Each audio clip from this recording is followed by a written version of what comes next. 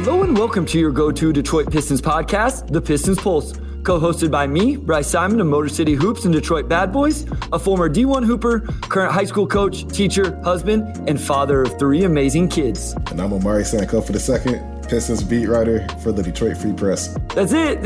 Every week you surprise me, Omari. I never know what you're going to go with. That's all I got. Your resume is too impressive, so why even compete, right? Like I have years in front of me before I catch up to that title. So I'm just conceding defeat. I'll let you have it. That's all I got for now. If I have anything to add, I'll add it, but that's all I got tonight. It's been a long day. It has been a long day. We're staying up super late, guys. Omari been working all night. We got the people editing staying up late so we can bring you fresh content here on a Tuesday morning. Before we get started, Omari, we did have a couple new reviews. Our guy Matt Moderno, who does the Believe in Wizards podcast, left us a 5-star rating and review.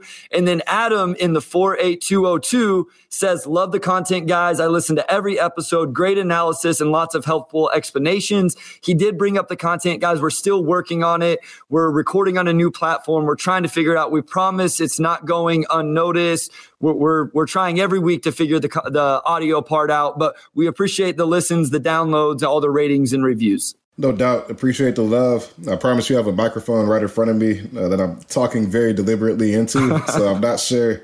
I have no clue what's causing the audio issues, but we've been working on it with Kerry Jr., our audio producer, and we're going to get down to the bottom of it because I don't know anything about any of this stuff. I see a microphone and I think we're good. So it turns out there's a lot of stuff behind the scenes that you actually have to tweak. So we're figuring it out. We're going to get it down. Don't worry. Yes, we're staying on top of it. We want to bring you the best content, the best product we can.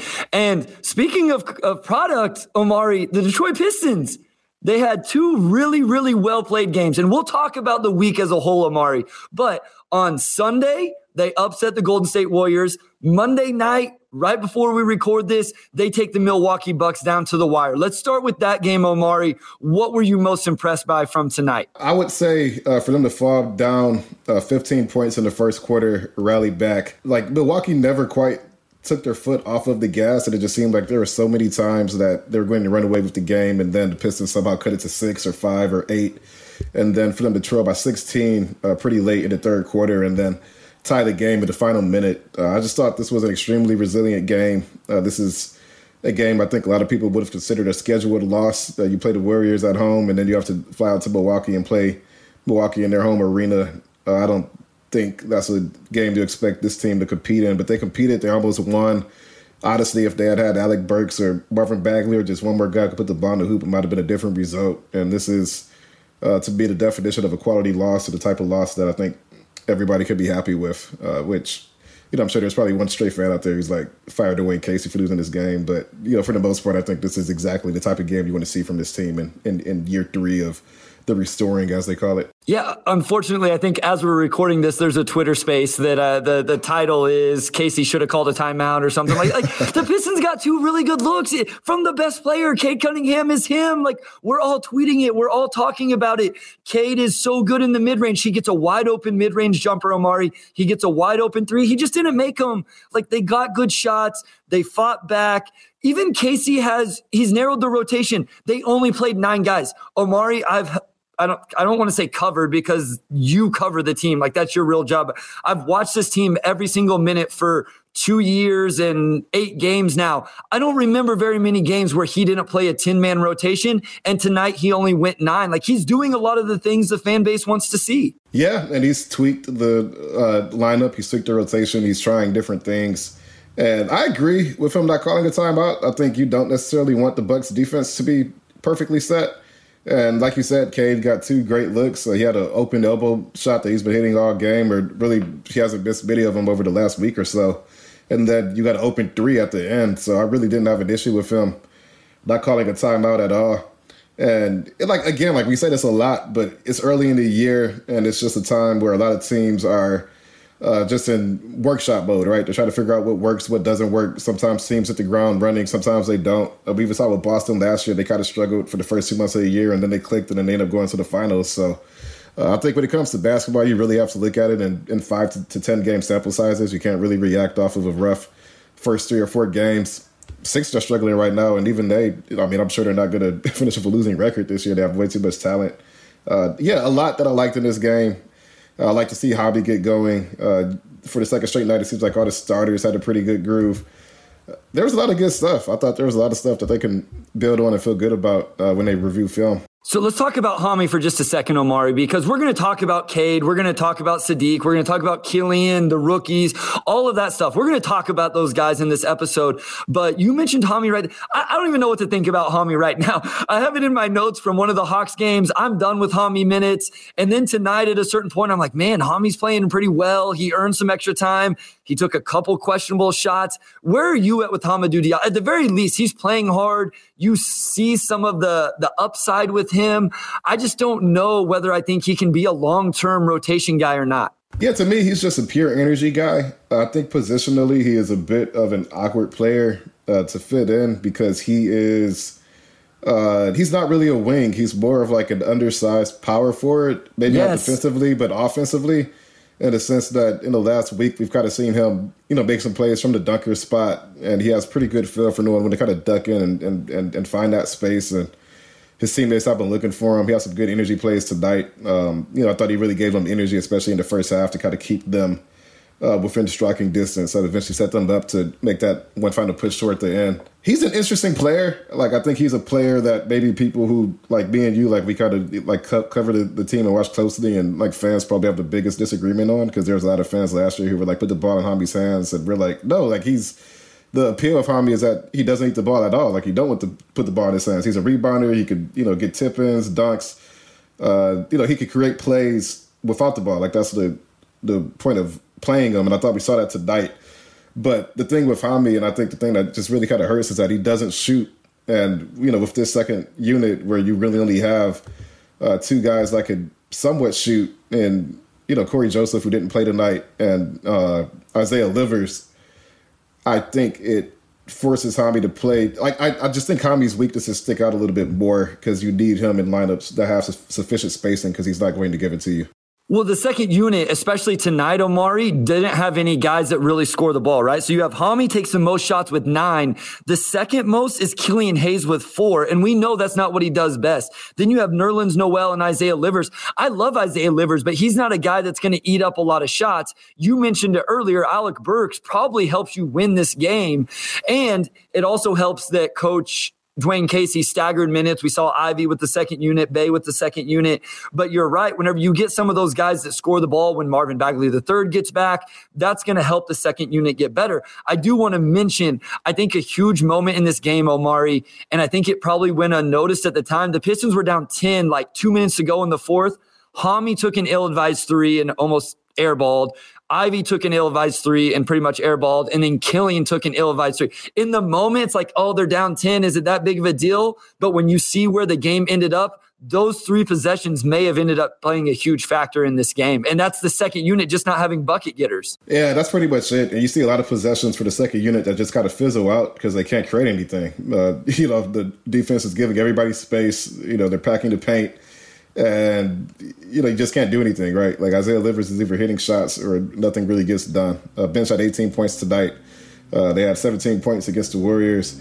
I think this bench, I would have to go back and check. I think they've probably cracked less than 25 points in almost every game this season except maybe one. And that's been a massive problem this season. So they definitely miss Marvin Bagley III. I think once he comes back, we're going to see a dramatic difference in just what that second unit is able to do. I think it'll help Killian out, just from a playmaking standpoint. If you put Burks and Marvin Bagley in that unit, I think that just about fixes most of the issues they've had so far. So I do want to ask this from you, Omari, before we move into that Warriors game, which was obviously the highlight of the week for the Pistons. The Pistons come out and they match up Isaiah Stewart on Giannis, which puts Sadiq Bey on Brook Lopez. I'll be honest with you, that was what I wanted to see. I went into this game with this starting lineup and I said, I think I would like to see Isaiah on Giannis, and then that would, obviously you got to put Bey on Brook Lopez in that situation. Were you surprised by that? Would you have liked to see something different? Obviously Lopez went off tonight. Giannis, I don't know that you can stop him anyway, but I kind of like those matchups. Yeah, I mean, you're just kind of picking your poison, right? Especially with this team basically having no size at all. It was just Isaiah Stewart and Nerlens Noel out there who made his season debut tonight. And Isaiah Stewart did have some foul trouble. He picked up 4 fouls before the fourth quarter, so, it wasn't flawless for him defensively. But To me, that's just pick your poison. If Brook Lopez pops off for 24 points like he did tonight, you just live with that. Giannis did have a pretty quiet pretty quiet first half until I think he scored 10 or 12 straight points at one point in the third quarter. And once Giannis gets going, like there's just not a single player in the NBA who's slowing him down. But I like the job Isaiah Stewart did overall. Like, I think defensively, I just like that Isaiah Stewart is like he's big and burly, so you could put him in the paint and he can match up against guys, but he still has the footwork to try to stick with guys in the perimeter. So again, it's Giannis. You're not going to do a whole lot against him. Best you could do is just hope he misses some shots. But like, I thought Isaiah Stewart held his own tonight. Real quick, because he didn't play in the Warriors game, Nerlens Noel, we got to see his first minutes tonight. Are we going to continue to see Noel minutes, or is it just going to be in situations where Jalen Duren is injured and Marvin Bagley's still out?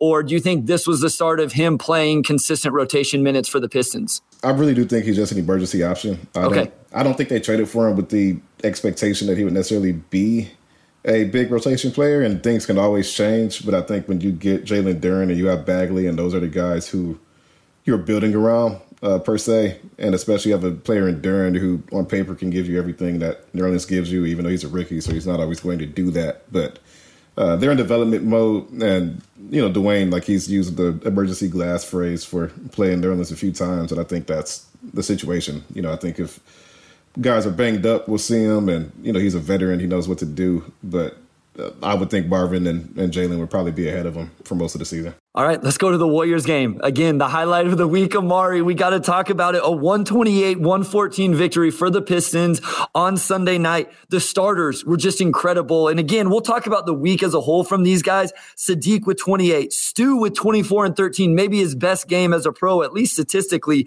Cade with 23, 10 and 9, almost a triple-double. Bojan is a professional bucket getter, man. This guy is going off right now, 21. And then Jaden Ivey with 15. The starting lineup was just incredible, scoring the basketball in this game. Yeah, I mean, offensively, by a pretty significant margin, that's the best the Pistons have looked this entire season. You had all five guys in the groove.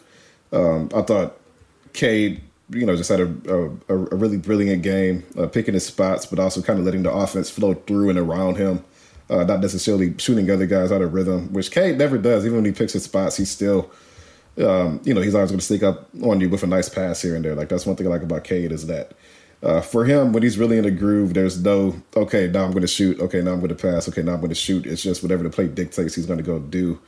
But that was just a great game from top to bottom. I mean, Bojan's been incredible for this group, obviously, through the first 2 weeks. He's just a bucket. Like, there's no other way to put it. I looked it up earlier today because I did a story just breaking down his extension. And he's like the only player averaging more than 30 minutes. That also, his true shooting was like 72% or something. Like, it was like the highest. Only guy who was like within that same range was like Michael Bridges. Man. And it's just like, it's just insane. He's been insanely good. But also Sadiq, he had 28 points against the Warriors. Like, that was his best game of the year. And I think him and Bojan, there's a little bit of push and pull sometimes just because they do a lot of similar things and they kind of run some of the same sets. But I thought Sadiq had a really nice night, and he's had a sneaky good season so far, too, when you look at his efficiency. He's definitely been a lot more efficient than last year, even though he's taking fewer shots on average.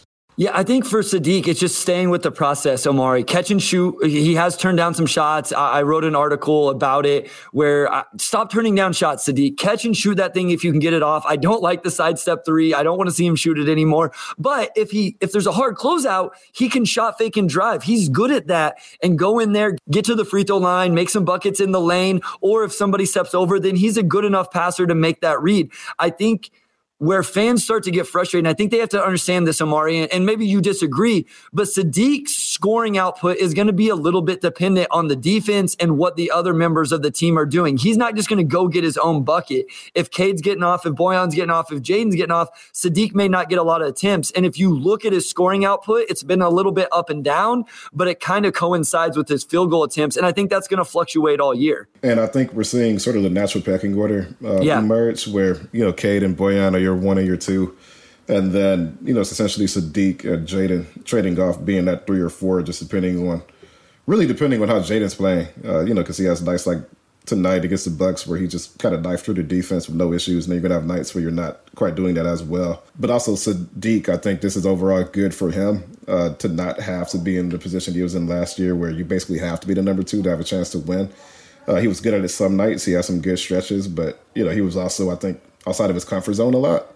And this season, I don't think it's a step back for him. If things were just kept a little bit simpler, like you said, he's been turning down shots. Don't do that. Just take those catch and shoot threes. That should always be his bread and butter, even if he does end up becoming more of a Chris Middleton type. Like, that's just, I think any good shooter wants those shots, so you shouldn't turn those down. They're going to probably ask a little bit less of Sadiq this season, and I think that's probably good for him in the long run to not have that pressure to create that he felt last season. Well, and one of the things from this game overall, and you mentioned it with the Bucks game, Omari, is the Pistons got down, I think, 12, 14, something like this early in the game, at some point in the first quarter. I think it was in the third quarter. Jordan Poole goes on a 12-0 run all by himself. I mean, sometimes I do want to talk about these other guys that the Pistons play against because they are impressive. Jordan Poole went crazy in that game and was really impressive. But the Pistons, this young Pistons team, weathered the storm. They kept their composure. They answered, and it looked like one of those classic Warrior runs, and the Pistons just didn't let it happen. They came right back at them, and I think that may be the most impressive thing from these two games on Sunday and Monday is Detroit's ability to answer those runs from the defending champs and then the Milwaukee Bucks, who were champs just a couple years ago. No doubt. They're playing with a confidence right now. And I think, despite the rough start, this is a team that's starting to understand that it could actually compete. It helps a lot, I think, to have a guy in Bojan who's going to be consistent every single game. That's taking a lot of pressure off of these young guys. And a lot of stuff just crystallized against Golden State. I mean, I think they were up 19 at one point, and they did a good job catching a Golden State team that I believe lost to Charlotte Saturday night. So they probably had some tired legs and whatnot. Even so, Jordan Poole and Steph Curry both scored 30, so I think anytime that happens, you're probably going to favor Golden State to win. And it just seemed like for the vast majority of that game, they were never really in it. Yeah, we're seeing a lot of growth from the Pistons right now. These are two really good teams. It's early in the year, and we see them pick up a win against the Warriors. And then the second night of a back, I was nervous for this game, Omari. I'm not even going to lie to you. I was nervous. The second night of a back-to-back in Milwaukee, a team that the Pistons have, recently haven't been very good against, and we got the Bucks' best effort tonight. Giannis had to be great. Drew Holiday. I'm an idiot. I was such a casual whenever that trade went down because I was like, Drew Holiday, Eric Bledsoe, that's essentially a 1-for-1. Like, people are going to roast me for this, but I'll admit my failures.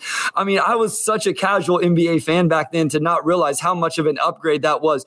Drew Holiday was awesome tonight offensively. And if you want to know how the Pistons can be successful in drop coverage, you have to do what Drew Holiday does defensively on the ball. That guy is a two-way player, and he is really, really good. Yeah, Drew Holiday is a beast. Of course, he had that back-breaking three toward the end that kind of clinched the game for them. But he just made plays all night that were just great plays. Like, he's one of those basketball players where he never really does anything that really pops off of the screen, but then you look down, and it's like, oh, he has 22 points. And you watch this defense all night, and, he's probably the best. There probably aren't two guys in the NBA better at perimeter defense than he is. And I think just year in and year out, he's consistently one of the best, which makes a massive, massive difference. I actually think Cade, if everything shakes out right for him, he could be sort of a Drew Holiday type player, especially if he really figures things out on the defensive end. And, of course, for him to do that, you probably need to pair him with a Giannis because not too many superstars are exerting the defensive energy that Drew Holiday is every night. But he's good, man. He's good. I think nights like tonight just shows just how big of a trade that was for him. And we're going to talk more about Cade here shortly, but you brought up the defense. I actually think Cade's defense has been a little bit better here the last couple of games. I've been very critical of Cade's defense going back to his rookie season. I thought people maybe were giving him too much credit for being a good rookie defender. I didn't think he was.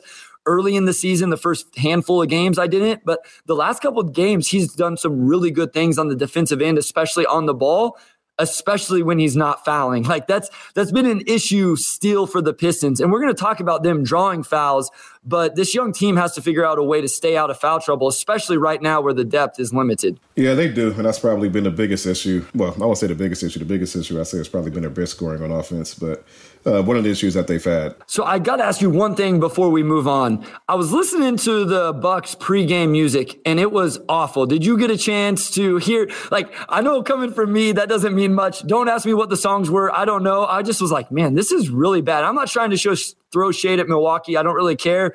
But I was like, man, this is not very good. The Detroit pregame with Mason and everything was way better than what I heard from Milwaukee tonight. It just made me appreciate what we get at LCA. So I don't know why, but League Pass, I didn't make the trip to Milwaukee, just FYI, in case anybody was wondering. So I was watching the game on League Pass at home, and I don't know what it is about League Pass, but it's super finicky. So I had to I kept trying to get the pregame to load, like 15 minutes before 8 p.m., and it just wouldn't load. So I closed the app, restarted, go on there, wouldn't load, close the app again, turn the TV off, turn it back on, try it, still didn't work. Turn the TV off, I unplug the TV, wait 10 seconds, plug it back in, turn the TV back on. Finally, League Pass works, and it's right on time for the Pistons intro. So that's a long-winded way of, really it's just a sideways way for me to vent about League Pass. But I missed most of the pregame music. But I did hear the song that they played during the Pistons intros. Yeah. And I did not know what song it was. It kind of sounded like something like Celine Dion or something from like 30 years ago. I don't know what it was, but I think it's kind of funny when teams play just like some weird like 90s ballad when the other team is being introduced, just because like it cracks me up. I don't know why. It just seems super random, but I always like when teams don't lean into like this team's the antagonist. Like let's bring them out to like some 90s outro music at the end of like a romantic movie or whatever that song was. That's what it sounded like. I love it. Yeah, I've heard other people issues with the League Pass. I luckily have not. Knock on wood. It's worked well for me because that's the only way I get to watch the game. So hopefully they get that figured out. I know a lot of people rely on that to watch not just the Pistons, but keep track with the NBA in general. So when we come back from the short break, we're going to review the week in general, the injury news, individual players, lineups, the trends that we have going on, and talk about our Pistons week as a whole.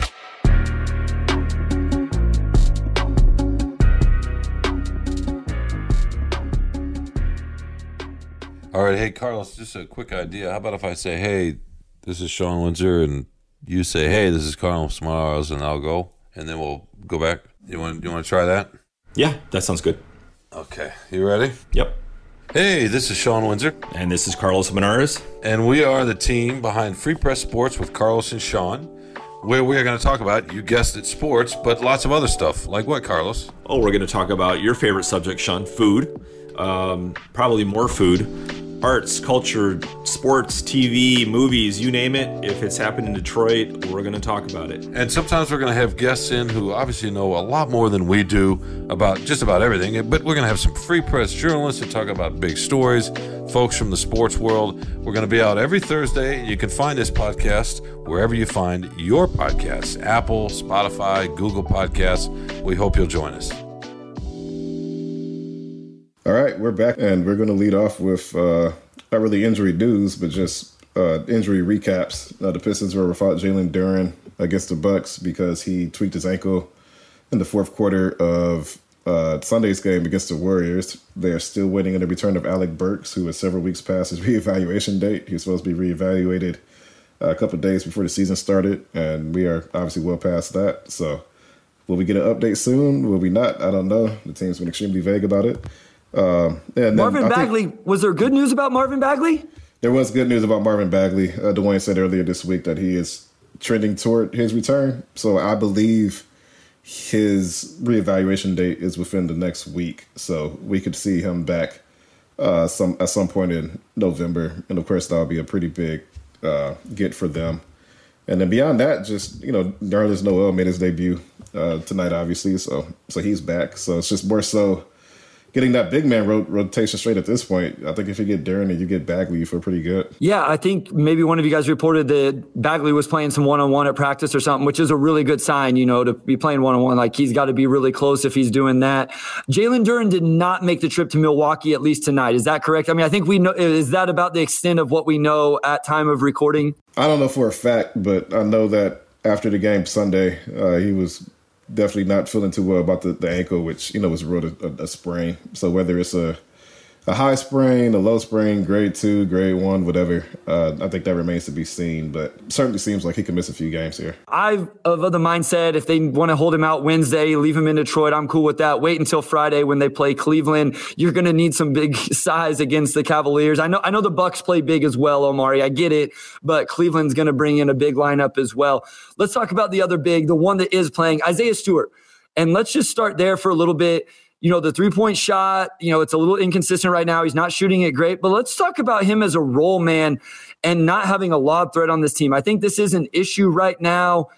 I know he's had a couple good games. I actually did a breakdown of him not setting screens very well. What do you think? Where do you want to see Isaiah Stewart kind of keep his focus and his attention? Is it just on the threes? Do you want to see him a little bit better as a role man? Where does Isaiah Stewart need to go offense? Or are you just completely fine with what we've seen from the big man? For the most part, I'm fine. I think that just what the Pistons do on offense, it asks him to do things that long term he probably just won't be as stressed. I don't know what you can do to make him a better road threat. And he's a little undersized. He's not the best leaper. He's got solid touch around the rim, especially when they post him up, but they're not going to post him up a lot.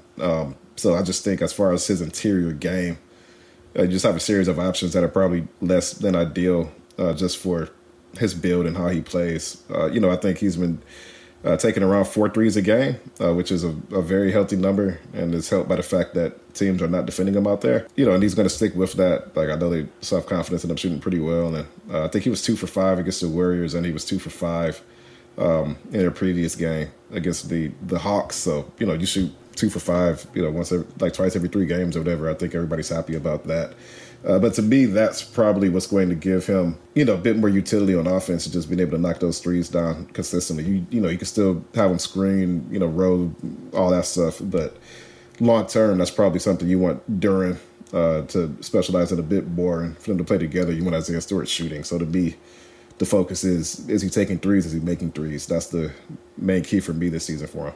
Yeah, we talked about this. Stay with the process, continue to shoot 3, 4, 5 threes a game, and just stay with that, because that's the long-term upside. I do say I want to see the screens get better. Again, I kind of highlighted where I think just some of the on-ball screens helping Cade get open, and I do think he's been better the last couple of games.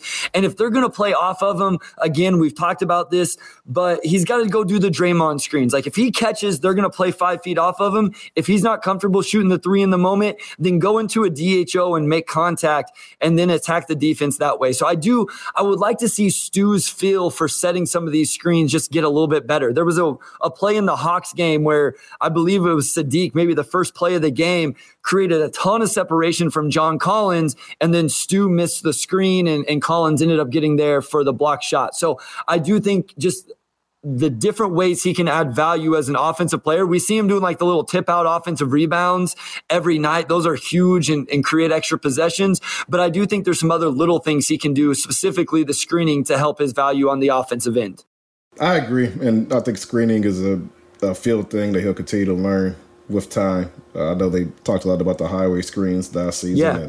And he can set them. I mean, he's a strong screener and a great screener when he wants to be. It's just to be that possession consistency that really hasn't been there. So that's absolutely a growth area for him as well. And good screening can help him, whether he's rolling to the rim or popping. Either way, you need to be able to help your teammates out a little bit more. I think it's easy to say, just set a good screen, but the NBA game happens so fast. It's not that easy. There's some nuance to it. There's some feel. There's an art to being a really good screener, or everybody would be really good at it. Let's move to Cade Cunningham, Omari, because before we left last episode, I think we each said one thing we were looking forward to the next week. And I believe you said you wanted to see Cade pop off a little bit. And man, has that happened. His efficiency wasn't great going into this week. Struggled a little bit to start the week, and then the last, 4 games or something like that, he's just gone crazy. Now, we'll talk about his efficiency in general. Still not getting to the free throw line. The 3-point shot has gotten better, but this is the Cade Cunningham I think everybody wanted to see from the beginning of the year. And, man, he looks like the face of the franchise right now. Yeah, I mean, he's just been an absolute sniper from mid-range, really getting into the lane, really picking his spots, slithering his way to the rim. Passing has still been good, although he's had some turnover issues, which – he had those last year too. I think, for guys with the ball that much, it's normal to turn the ball over a lot early. I think if you look at the all-time list for turnovers, it's guys like Westbrook and James Harden. Long term, I think he'll kind of iron some of those out. But he's just been good. I think it's been a bit of a surprise to see him almost abandon the 3-point shot entirely for a few games, and he got back to it against the Bucks. I know he hit his first 3-pointers. I think he kind of fell off towards the end of the game. Yeah, he 3 of 9. Yeah. 3 of 9. But just for him to find, even without the 3-point shot, I think for him to get into the lane and continually hit those elbow jumpers, those sidestep crossover, whatever it may be. He probably won't continue to hit them at the tour pace he's been hitting them at, but I think that could absolutely be a bread and butter part of his game and something that he can continually go to. So that's been good to see. I know he was averaging 28 a game in his last 3 before the Bucks game, and then he finished that game with, I believe, 27. So, he's really, I think, finding his groove as the primary option. One thing I want to see is just, it seems like when he comes out of halftime, he tends to kind of cool off a little bit. It seems like in all these games, he's scored like 2/3 of his points in like the first half, and then after he's just kind of falls off. So I don't know if that is, just him not adjusting to adjustments or, maybe just wearing down a little bit. But overall, he's been good. Like, there really hasn't been a lot of negatives. I think him and Bojan are forming a really good 1-2 punch on offense. Okay, I want to come back to the second half thing, Omari, but you brought up, not made up, it's true, it's a fact. You brought up a good point about the 3-point shooting. So the first 3 games, 6, 6, and 8 attempts from 3. And that's when the efficiency wasn't great. He was still scoring okay, but the efficiency wasn't great. The next 5, 2, 3, 3, and 3. So he did cut down on those 3-pointers and really went to the mid-range, really went to the rim. And then, as you mentioned tonight, he makes his first 3, so he keeps shooting them, ended up 3 and 9. I think the biggest thing I would like to see along with the second half is I want to see him get to the free throw line, Omari. Like, whatever it is that he has to do to get there more often, that's where the efficiency is really going to come into play. He may never be a 40% 3-point shooter, but he could, he's going to be 35%. The mid-range, maybe not the pace he's on right now, but it's going to be there. But he's never going to score the numbers on the shot attempts that maybe we want if he's not getting to the free throw line 6, 7, 8 times a night. And maybe there's some calls that he still isn't quite getting, but I also think just his natural play style is not one where he's throwing his body, into defenders and like drawing that contact. Like, that's just not how he attacks the game. He's very methodical, and he's not going to attack unless he thinks he has a chance to like make the layup, which is good. Obviously, you want him to take shots he thinks he can hit, but also, there are opportunities where you just play for contact. And I think we see a lot of the great guards of the NBA, James Harden, whoever it may be.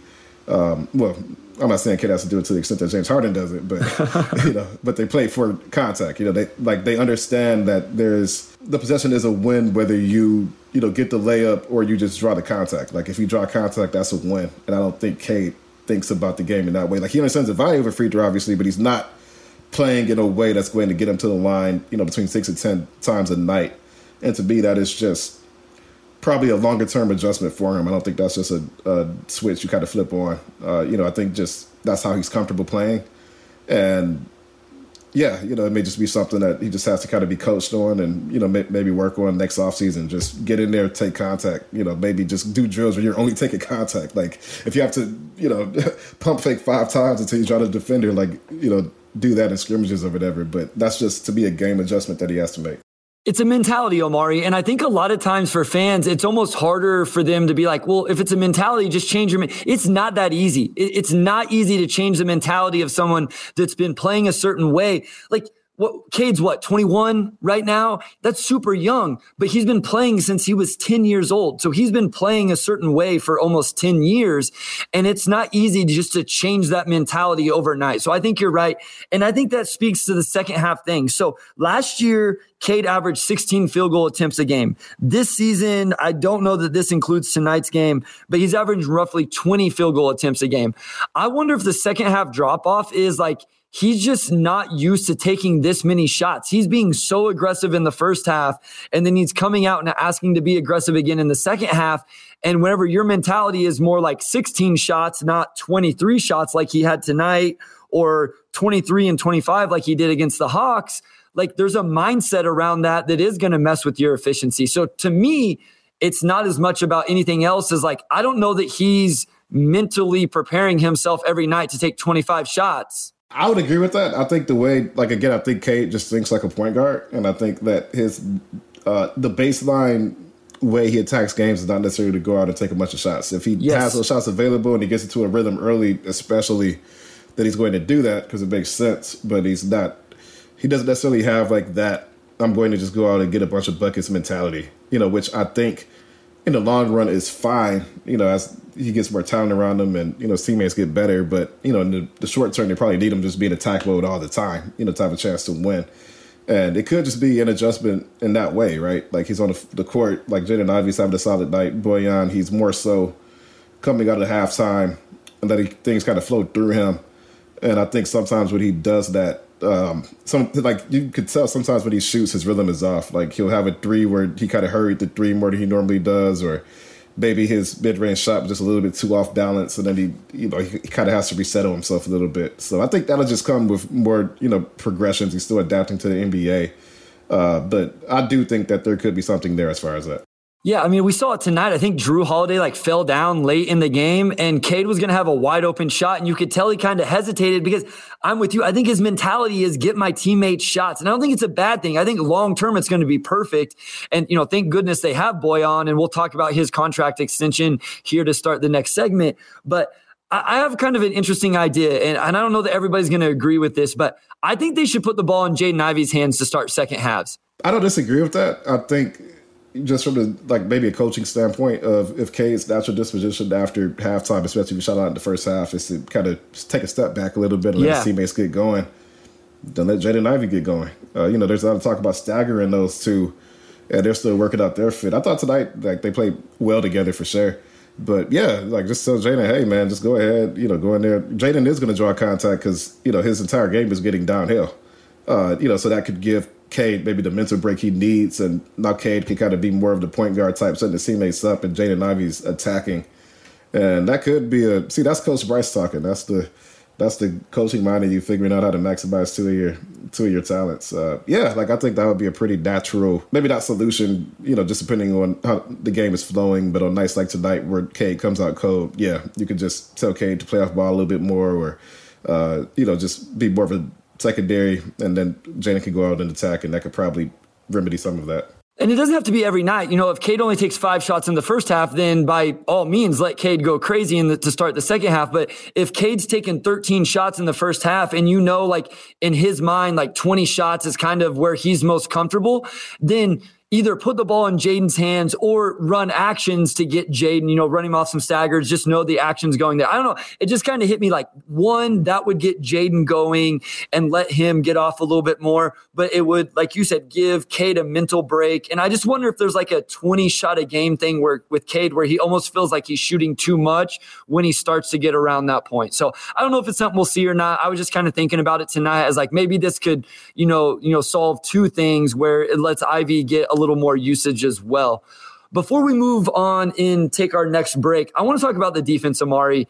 It hasn't been good. Here against Milwaukee tonight, they give up 110. So this was probably one of their better defensive performances, but the defense has really struggled. I think there's a few different things. They've been really, really bad in transition. Again, I did a breakdown on that, kind of looking into some of the reasons why. Have you got any, perspective or maybe anything coming from the organization, from talking with Dwayne Casey, maybe Jerome Allen, on where this team needs to get better on the defensive end in their minds? Yeah, I think two areas, like you mentioned, transition. I know that's been a pain point for Dwayne. But then also just, I think their interior defense has been pretty bad as well. I know last week, the Hawks and the Wizards had a pretty easy time just getting into the lane and just dicing the Pistons up in the interior, which I think the primary problem is just, if we talked about this before the season, but how many plus defenders does this team have? Isaiah Stewart and Killian Hayes. And Killian's been averaging 17 minutes a game, around that. So you just don't have a lot of players on the team who are plus defenders right now. Sadiq's not a plus on that end. Cade hasn't been a plus on that end. Duran, I think he has potential to be, but, he still gives up buckets. He hasn't been prime Dwight Howard, even if he kind of looks like him physically. So I think there's a lot of things really that they could be doing better. I think the guards have been really bad at keeping opposing guards outside of the lane. Guards have pretty much been able to penetrate with ease. A lot of issues, honestly. I mean, this team is just not good defensively, which young teams typically are not. But, I do think they have a lot of room to grow as well. And I do think they will get better as the year goes on, just as guys kind of figure out what they need to be doing within that scheme. And I know we've talked about this a little, Omari, but I want to reiterate, they're not switching as much as what we saw last year. The stats back this up. They're trying to play drop covers. They're trying to ice ball screens. Even sometimes when they switch, and I don't mean to insult anybody's intelligence when I say this, I think sometimes the fans are seeing them switch. Well, they're actually in drop coverage. It's just the guard didn't get around the ball screen. So then they're forced to switch after the fact. But I think it's really putting a lot of pressure on their communication because they're switching 1 through 4, but not with the 5. And then I was listening to Richard Jefferson the other day on the low post, and he was talking about it. I think the phrase they said, if there's no screen, no scheme. So essentially you're going to switch the ball screen or drop coverage the ball screen. But then if the guy slips it, then it completely changes how you defend it. So there's just a lot of things to work out. And there's a lot of chemistry that goes along with that. And so like you said, I think 40 games from now, we could see this team be a lot better. And they're going to be better for it going through these struggles early in the season because they weren't going to be able to just switch every screen for the next 10 years and be successful, even as they got more talented. No, and I think, along with all of the switching, even if there's a lot of miscommunication and, players just not executing the scheme properly, personnel-wise, they probably also, like they're not the Toronto Raptors, right? They don't quite have the personnel, I think, to play that scheme to the extent that you would like to. Which, again, like they've had Duren and like Drop, they're not switching everything like they were during preseason. I do think they have a chance to get better as the year goes on. Like I buy Cade and Ivy's upside on that end of the floor. And I think Ivy's looked like a rookie defensively, as you sort of expect from a player who's played 7 NBA games because he had the flu last week. I like your upside on that end. They've been bad. I thought tonight against the Bucks was actually really their last 2 games have been 2 of their best efforts against the last 2. Really good teams. Like the last 2 champs. So, I guess we could maybe give that a little bit more of a sample size and see what happens. But I would say, they've gotten off to a great start this week. So maybe they're trying to figure some things out. Yeah, let's end this on a positive note. The Pistons are drawing fouls at a really good rate and getting to the free throw line at a really good rate, Omari. So this is from teamrankings.com. Pistons are 5th in fouls drawn at 23.1, only got 19.8 last season, which was 17th. This is before tonight's game. And then they're 2nd in free throw attempts per 100 possessions at 29.6. Last year, they were only getting 22.2. Those are really impressive numbers to me, Omari. And an 8-game sample size, again, tonight, they got to the free throw line quite a bit they had 21 attempts. So not quite as much, but still 18 to 21 from the free throw line. 8-game sample size. If this continues, this is a really nice development for this team, attacking the lane, putting pressure on the other team, drawing fouls, and making free throws. It's interesting because they lost Jeremy Grant, who was one of the better players in the league at getting to the line. And, but overall, I think as a team, they're getting to the line more than they were last year. Isaiah Stewart's averaging 6 free throws a game. Sadiq's averaging about 4, K's averaging about 4, Bojan's averaging about 4, and Jaden Ivey's close to 4. So it really is just a group effort here. We actually talked to Isaiah and Sadiq in the locker room after the Warriors game about it, and they both kind of said it's just, the NBA, you really have to learn how to sell that contact. Like Isaiah said, that he's been, like there are things he does, like he just knows he has to sell that contact a little bit more because he's a big guy, and the refs are going to forgive a lot more contact against him just because of his play style. So, they're picking up some veteran tricks, I think. They're learning how the NBA works, how the referees call games. So there's probably just some natural progression there. But it really has been a group effort, and I think that's the thing that's most impressive about it. It's not one player kind of carrying the weight. You just have 4 or 5 players who are making a point to get to the free throw line a few times a game. Absolutely. And we'll continue to talk about that group of players and the extension that Troy Weaver gave Bojan Bogdanovic after this short break. I'm Alyssa Robinson for the Detroit Free Press. When you wake up every morning, what's the first thing you do? Check your email? Me too. And when you sign up for our daily briefing newsletter, you'll get all the latest news sent directly to your inbox so you can wake up and be ready for the day. We also have newsletters about COVID-19 in Michigan, the latest entertainment headlines, as well as Woodward 248, a newsletter specifically for people living and working in Southeast Oakland County. And don't forget about automotive headlines and all the latest news from our Michigan sports teams. We have a newsletter for every personality and preference. Just head to freep.com/newsletters to sign up for any one of these great options and more. All right, we're back, and we're going to look ahead at a few things here. We're going to lead off with the Bojan contract extension, which is about $9.6 billion per year over the next 2 years. 19.6. 19.6. But partially guaranteed for $2 million in that second year. So really on paper, it is a 1-year extension. If the Pistons want to keep him for 2, they could keep him for 2. But to me, it's just really smart money. When they traded for him, you kind of heard murmurs of, the Pistons being interested in keeping him around long term. So it's not, and he's played so well that it's not a shock that the Pistons just saw the first, 5-6 games and were like, all right, let's just let this sit down. Like, why even let this linger? Like, he absolutely fits our culture. He's been great. Let's just do it. And I think what's really great about it is not only just a partial guarantee, for that 2024-25 season, but also the fact that they still have close to $50 million in cap space next summer. They have way more cap space than they're going to even be able to use, I think, next summer. So to get Bojan locked in, he's a part of your core now, and you still have plenty of money to play with. I think it's just a win for really all parties involved, because Bojan's also absolutely going to live up to that deal. He's on a 50-50-90 right now, Omari. 52% from the field, 50% from 3, 94% he's averaging 23 a game. Like, I don't care that he is bad. He's bad on defense, Omari. He's bad. I don't care because he scores the ball, and it's not just shooting threes. He's getting to the rim. Like, he tries on defense. So my other thing is, I don't think anything about his game right now is going to age poorly over the next 12 to 18 months. He's already bad defensively, so it's not like it's going to get that much worse. And everything he does offensively is sustainable based on his game. Like, you don't have to be that fast when you shoot the way Bojan does, because the closeouts are going to come so hard. All you got to do, you don't have to have the Trey Lyles shot fake to go by people. Like, you just got to give him a little head fake, and you're going to create advantages. So I like the deal. It grew on me more and more.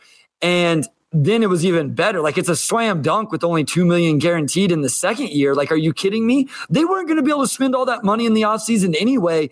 And when Andrew Wiggins re-signed with the Warriors, there's not a whole lot of names on that free agency list that I'm super enticed by anyway. So he's probably the best free agent you would have got. You got him for essentially Saban Lee, and why am I blanking on who else they traded? Kelly Olynyk. Goodness gracious. It is 11 o'clock at night out here in Kansas, but that's not a very good excuse. So, I mean, you got him for essentially nothing. He's been great. I think this was a great contract. Bojan must be happy in Detroit. And the other thing is, it's a great contract to trade if it still gets to that point. There really is no downside here for the Pistons. To get that last year partially guaranteed is good work. But even, at the $19.5 billion, that still might be worthwhile to pick up. Because again, like you said, even if he's not quite a number 2 option, when he's 35 going into, being 36 years old, the shooting should still keep up. The cap's due to go up a good bit over the next 2 years. So, the couple of years, maybe that's closer to $15 billion rather than almost 20. Just a lot to like. Like, he's not going to sustain the start he's had so far. Like, I'll be shocked if he's shooting above 50%, from the field and from 3 by the end of the year. But he has a big enough body of work to where he's going to be an above average all-around scorer for the remainder of this year. And he just absolutely fits what the Pistons are doing. He plugs so many holes on the offense. This is just to be a no-brainer for the Pistons and for him to, lock in almost potentially up to $40 billion, in the twilight of his career. I don't know why he's not a Los Angeles Laker. Like, why did the Lakers not trade for that man whenever they had the chance? Like, he's exactly what they need right now. And I don't mean to bring up the Lakers on this podcast because I get frustrated with the podcast I listen to always talking about the Lakers, but there is no reason he's not on the Los Angeles Lakers. And what a great move by Troy Weaver to bring him to Detroit. And he's been a great addition to the organization and the team. Yeah, collective brain fart by all the contending teams in the NBA to let Bojan go to the Pistons, because the Pistons they gave up Saban Lee, who was still a project, and then Kelly Olynyk, who was a good player, but he's playing well right now for Utah. But he's a really good player. It's just for this team that had so much depth at center already, I think it was just an awkward fit. So. No brainer trade. Like, he's been arguably Detroit's best player through the first 8 games. It just blows my mind. Like, I'm watching Milwaukee tonight. Like, Milwaukee couldn't have cobbled together anything to go get him. Like, it blows my mind that the Pistons were able to get him for that. Like, he's been so good. Well, it's not like they added some first-round pick or, something crazy. Like, it was Saban Lee and Kelly Olynyk, and that was it. And Kelly Olynyk off not a very good season, Omari. Like, and this isn't throwing shade at KO. I love the KO signing. I thought he was going to come back and have a good season this year, but Bojan is a bucket, man. He is getting buckets, and there's a lot of contenders that could use that man right now. I don't care how bad he is defensively. Yeah, no, again, it's a big head scratcher in every passing game. I'm just looking at these contending teams that have obvious holes, especially the Lakers. It's like, Like, you were really that glued to, like, your draft picks who are, like, a freshman and, like, a seventh grader right now? Like, it doesn't make any sense. LeBron's 38 or 30, however old LeBron is. He started at 39. He's old, man. He's old, so he needs to do everything you can to maximize your window now. So the Pistons are happy, obviously very happy. Yeah, Troy Weaver put off a coup. I don't know how, but hey, he's clearly happy here. He's extended, and it's a good deal for everybody involved. Absolutely. Let's talk about the rookies, Omari. And what have you thought now that we've got a little bit larger of a sample size watching them play? And what do you want to see from them moving forward? Because I have a couple things, not for each, but one thing for each that I think is important for their growth throughout the rest of the season. I don't know if we'll see it or not, but obviously they've had a really good start to their careers. What have you thought? What do you want to see moving forward from those two guys? Yeah, I think Ivy, as far as just the start to his rookie season, this is probably close to the best case scenario. He's getting downhill with ease, but I think it's not just how he gets downhill, but how he's able to really navigate traffic, I think, pretty well. And he just glides, so it's not, sometimes you have to watch it again and you're like, yeah, he really, once he gets going, he's at that speed and he just does things so quickly that sometimes you take for granted that it's like, oh, he just squoves in between Giannis and Brook Lopez to get that layup. And the passing, too. I think he's very aware of his gravity and how he could bend defenses. And for him to already have a very strong awareness of that, this early into his career, when just watching him at Purdue last season, it didn't always seem like he was aware of how his gravity could open up those passing opportunities. I think Ivy's first 7 games have been pretty close to maybe the best case scenario for him. He looks every bit as athletic as he looked in college. His first step is great. The way he navigates traffic is pretty good. You still want to see him get that in-between game going because sometimes he kind of gets stuck and he's taking awkward shots, kind of in between the free throw line and the rim. And he's got to be able to do something in there. He had some awkward shots tonight. I thought that was just, he didn't know what to do. He kind of got stuck. But overall, he's going to be in the Rookie of the Year race, I think, if he keeps this up. Okay, I say that, but Paulo Banchero has been playing like prime Carmelo, so I don't know. But he'll be in the discussion, I think. And then Jalen Duren, again, I think you expect him to be raw as an 18-year-old, but his rebounding numbers have been absolutely insane, especially considering he didn't rebound that well during Summer League. And we were like, is that going to be an issue for him? And it's like, no, he is. Per minute, he's the best rebounder on the team by a pretty wide margin. Now, Isaiah Stewart rebounded the ball extremely well, but Duren's been great. Just how physically imposing he is, just his catch radius on lobs, rebounds. He is just an absolute freak of an athlete. And I think his timeline is probably longer than Ivy's, but at the same time, you think about him at 22, and he just might be a beast at 22, which I think for the Pistons is very exciting as well. I've been super impressed with Jaden Ivey's nuance in the ball screen, Omari, just snaking screens, putting defenders in jail, changing pace, just being patient. I did not see that coming.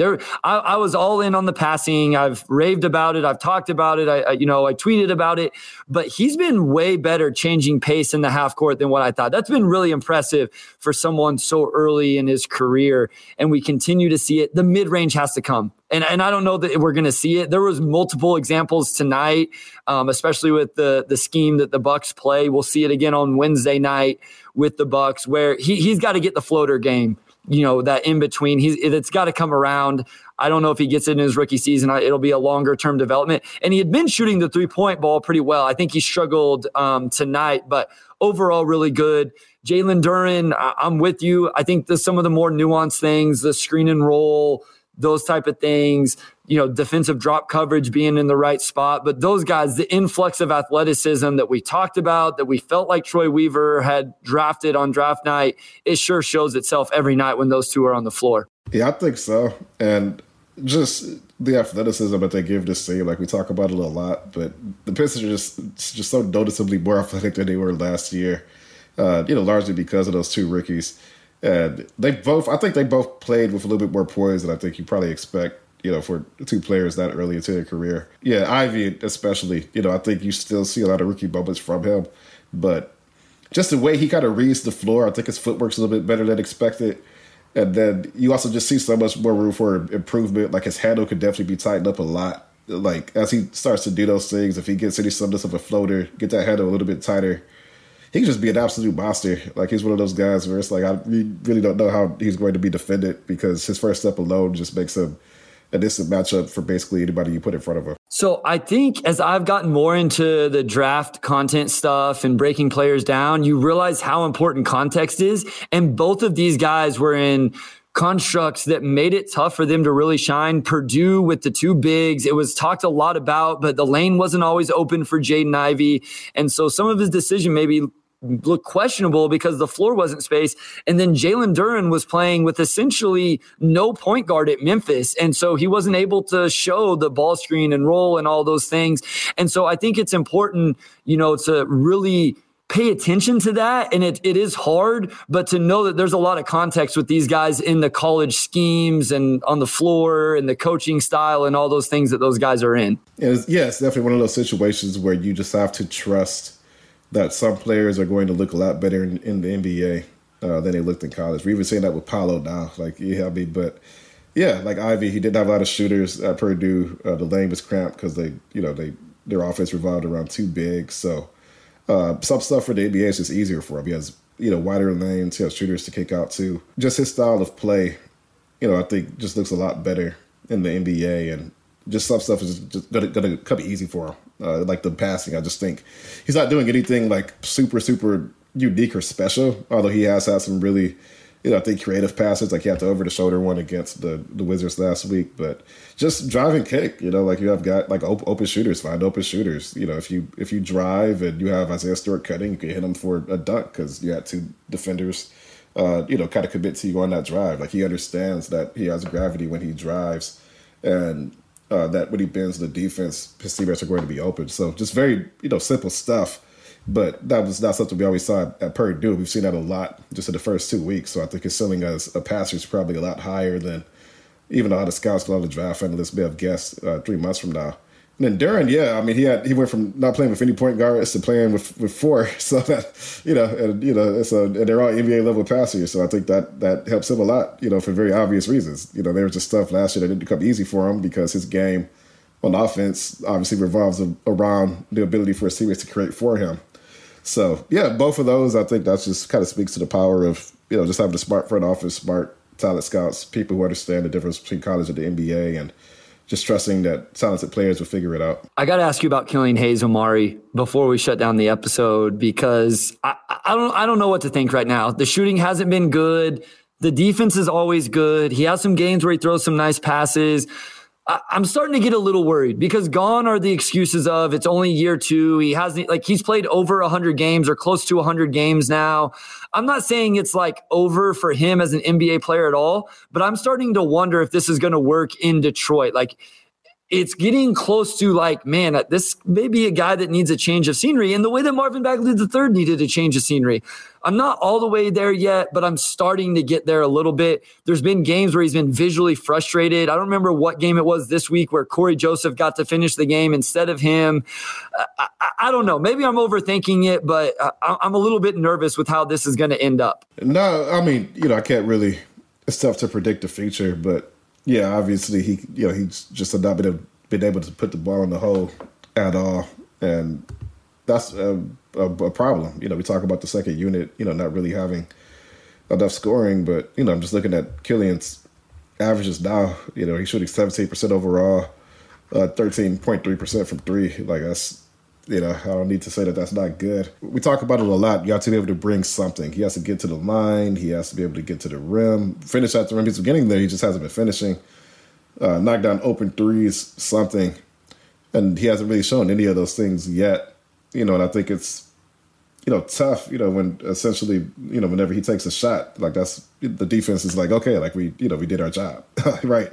And that's, like, that sounds harsh, but he's got to hit more shots. Like, you're just not going to cut it shooting that poorly. It's 8 games. He still has a lot of season to kind of get his legs from under him. But, it's been a recurring issue throughout his career. And, he's also, I think, taking a little bit of a step back from preseason. He kind of had that lefty hook he was going to that looked good. And yes. I don't think we've seen that once in the regular season. Maybe it's confidence. I don't know what it is exactly. But, you have Cade Cunningham, you have Ivy now. So he isn't in the spotlight like he was previously, so you would hope that would help him, maybe just attack and do the things that he needs to do without, have the pressure of having to carry the franchise he felt maybe 2 seasons ago. I literally wrote confidence down on my notepad as we were talking, or as I was listening to you talk about, like, he had it in the preseason. It was there. I was so excited about what we had seen. And it was 2 games into the season and it was gone now. And, if it comes back, then I'll completely, I'll keep the right to change my mind. But I just wonder if he's going to be able to find a consistent confidence and comfortability playing with this team and this organization, because through almost 100 games now, I don't feel like we've seen it. So we don't need to harp on it. I just wanted to get your thoughts on it because I am starting to get a little nervous. It is only 8 games. There's a lot of season left. I don't think he's getting traded like at the deadline or something like that. But at some point, we have to see some positivity. We have to see that confidence come back. Our Pistons will play 3 more games before the next recording. We will record next Monday night after the Thunder game, but they have the Bucks on Wednesday, Cavs on Friday, the Thunder on Monday. Omari, you were right about the record whenever we predicted last episode. You've predicted 1 win. I predicted 2. Neither of us were right about what win that would be, but we got those 3 games coming up. What's your prediction for this week? Yeah, I think they are going. So we have Wednesday at the Bucks, Friday at the Cavs, Monday at the Lakers. Thunder. At the Thunder. I think they're going to go, probably wants to say 2-1. Ooh, you're going to say 2-1 or you're waiting for me? I'm going to say 2-1. I'm going to say 2-1. I think I've seen enough from these last 2 games that they should beat the Thunder, and of course I say that, and I don't have any wood to knock on, and they're probably going to lose by 30. But I'm going to go 2-1. I'm going to inject a little positivity in the podcast to close this out. All right, I'm gonna go 1-2 just to change it back negative. I got one thing. We got to bring the food stuff back, Omari. So Javier Rodriguez, DM me. I got to get your thoughts on this real quick. This is a turkey, ham, Colby cheese, mustard, Dijon mustard, pickle, jalapeno chips, jalapenos, hot sauce, and toasted bread sandwich. Your thoughts? Yeah, I can get behind it. No, sure. You cannot. Shut. Yes, I can. You are lying. Yes, I You can. don't even know what I just said. Look at this. I know we actually see each other's video. I know we're not on YouTube yet, guys. So I'm showing Omari the sandwich. I don't even know if he can see it. I think there's a glare. No. A little bit of a glare. Just on paper, it sounds fine. Like I will say. No, it doesn't. Like when he says toasted bread, I hope he doesn't mean like actual toast, because I think actual toast is just a little bit too crispy for bread. Like it needs some softness. It looks toasted. It looks toasted in the picture. He sent me a picture of it.